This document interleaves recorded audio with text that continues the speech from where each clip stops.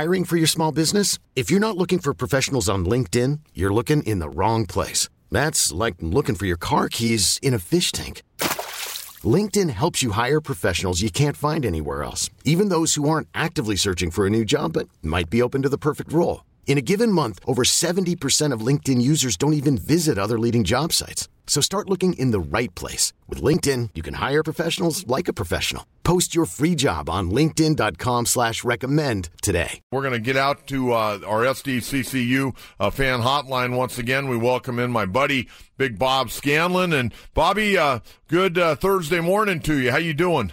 Oh, Coach, I'm doing great. Anytime I get a chance to start my day off talking baseball with you, it's a good start to the day, my friend. I have flashbacks right now. You and me doing pregame and postgame shows for the Padres back in the day. So good to hear your voice.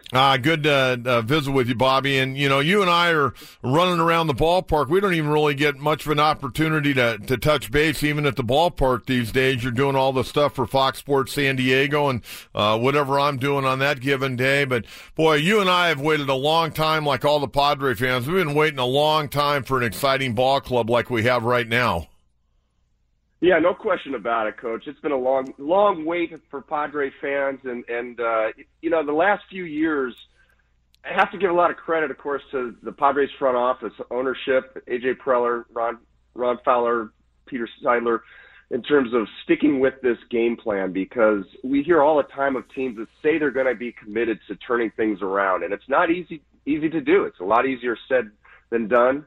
You have to have a lot of patience. You have to have a lot of commitment and discipline and sticking with your process, and the Padres have done that, and now we're finally starting to see the rewards of that when we look out on the field every day and we see one of the most dynamic infields in Major League Baseball. I mean, almost every single day when Tatis Jr. and Machado are on that left side, there's something exciting happening, and we're starting to see the young pitching develop, and it's going in the right direction, and we're seeing that. We're seeing tighter series with the Dodgers. We're seeing exciting walk-off wins. We're seeing just an exciting brand of baseball that you know, whether the team wins or loses, and they're winning more than they're losing right now, you're excited to watch these guys on the field, and you know you're going to see something special every night, and that's fun. It's fun to watch now.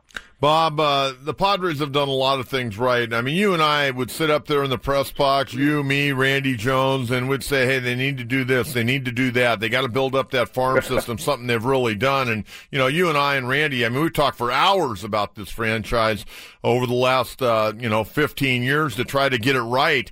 And, you know, the thing that I brought up yesterday, and you kind of alluded to that a minute ago, they've had patience. I mean, it's not easy, and you were a major league player. It's not easy day in and day out getting your head beat in and suffering a 98-loss season or a 96-loss season. I mean, it takes its toll on everybody in the organization, but they've kept patience, and they haven't traded away a lot of these young, talented guys that everybody in baseball has been kind of coveting. And right now we're starting to see kind of the fruits of their labor. Yeah, no question about it. And again, obviously there's always pressure on ownership when the fan base starts to grumble, and there's been grumbling. I mean, there's been a group of fans that no doubt understood what this process was all about, understood the timetable, but there's also fans that understandably say, hey, you know, let's go out and get somebody. There are free agents out there. There's money that can be spent. You know, you have all these prospects. When are we going to see them? And why don't we trade some of them? And you know, there's always temptations out there to fall into that trap. But as you alluded to, the Padres have avoided that temptation, and now we're getting a chance to see some of these guys come up. And the good thing, Coach, is there's more of these young guys on the way, and we saw that last night with Gerardo Reyes being called up, comes in and blows away the Mets in a key clutch situation out of the bullpen, throwing 97 and 99 miles an hour. We still have Mackenzie Gores down there. We got a chance to see Cal Quantrill for a couple of outings. We're going to see more of these guys, Avila, come back up, and there's more prospects, both position players and pitching down there to help this club out over the course of the season and coming into next year. So, and don't forget that Nelson Lamet still coming back from Tommy John, and we're going to get to see Garrett Richards hopefully by the end of the season. So there's more reinforcements on the way as the players who are already here continue to ferment and get better. So it's all going in the right direction. Is it as fast as we'd all like? No, it never is. but it's still it's been a different quality of baseball, and not just on the field, Coach, but I think you can sense it in the clubhouse and in the dugout. These guys really care about each other. And I think there's a difference when you go out and you try to buy talent and bring it in from the outside. sometimes it gels, sometimes it doesn't, and even if it does, it usually takes a while. But when you have young guys that have played together and have come up through a system together, and they've been part of a process where they know they're here for a reason, and they're taught from the beginning about how to be a team player, that we're all in this thing together. And when they get to the big leagues, you can see that they really care. They enjoy being together. They're proud of what they're doing here in the city. They're proud to be learning the game together and winning games together, and it shows. And you see that excitement every time somebody hits a home run, every time somebody makes a great play, and even when things aren't going well, you can tell that these guys are still close-knit and supporting each other, and then that goes a long way. Bob Scanlon joining us on the SDCCU fan hotline. Paddock, Strom, Lauer, Margevicius, Lucchesi, all those guys, in my opinion, are going to be on some kind of innings limitation this year. You look at Strom making the conversion from reliever to starter. The other guys, all young pitchers. How are the Padres going to get through that month of September when these guys right now are only going 5, sometimes 6 innings and not burn up that bullpen? Yeah, it's a great question, and so far they've been able to juggle it really well, and this is all part of the plan, Coach. They knew that they were going to have 5 young starters. Look, they could have easily gotten out and gotten an additional older pitcher to try to support things, but the message was sent when they sent Clayton Richard over to the Toronto Blue Jays. I mean, that there was a guy that was the perfect veteran presence on your ball club, and he was doing everything they wanted him to do in terms of sucking up innings, being a good example. It wasn't an easy decision, I'm sure, for them to send Clayton on his way, but the decision was, look, we've got innings that we want to get to these young guys. How are we going to do that? We've got to make room for them. So that was sort of the signal that these young guys are going to get these opportunities, and they've stayed true to it. And fortunately, all of them have stepped up and done their job, which is really unusual. Normally, when you have several young pitchers, there's one that's not going to pitch well, and all these guys have done their job.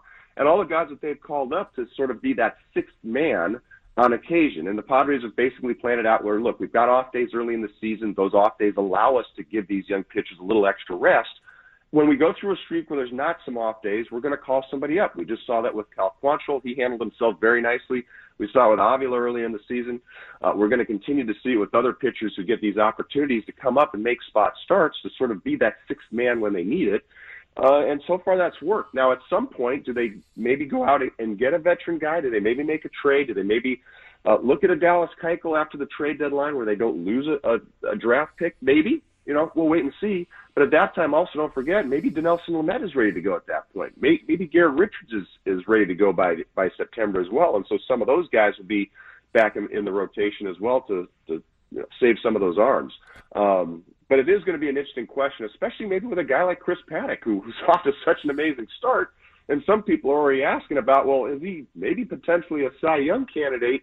And this is super early. I understand it's premature, but the way that he's throwing, if he were to continue to do what he's doing, I mean, it would create an interesting scenario, wouldn't it? If he's getting up to 150 innings pitched by the end of the year, and he's still blowing guys away the way he is. I mean, it's a fun thing to kind of think about and project. It's early in the season, who knows? But the point is, this young pitching, which was really the question mark about this team coming into the season, has more than done its job. They've been outstanding, and it's been fun to watch their growth. Yeah, I don't think they'd ever allow him to throw 150 innings this year in the big leagues. Do you?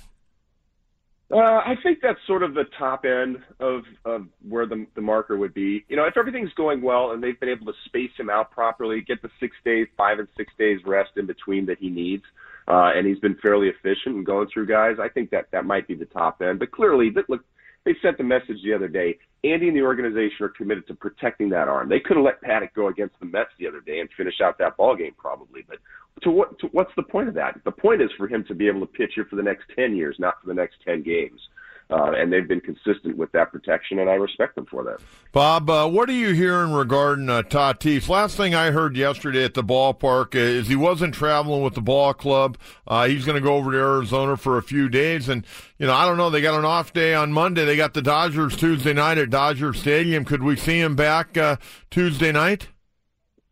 That wouldn't surprise me at all, Coach. And I know that he went through full baseball activities the other day. He's taking batting practice. He seems to be feeling fine. He's every time I watch him moving around, either on the field or clowning around with the guys in the clubhouse, he doesn't seem impeded in any way. So I think what is also going on here is the fact that the team is going to Colorado. It is snowing over there right now. So I don't think you want Tatis Jr.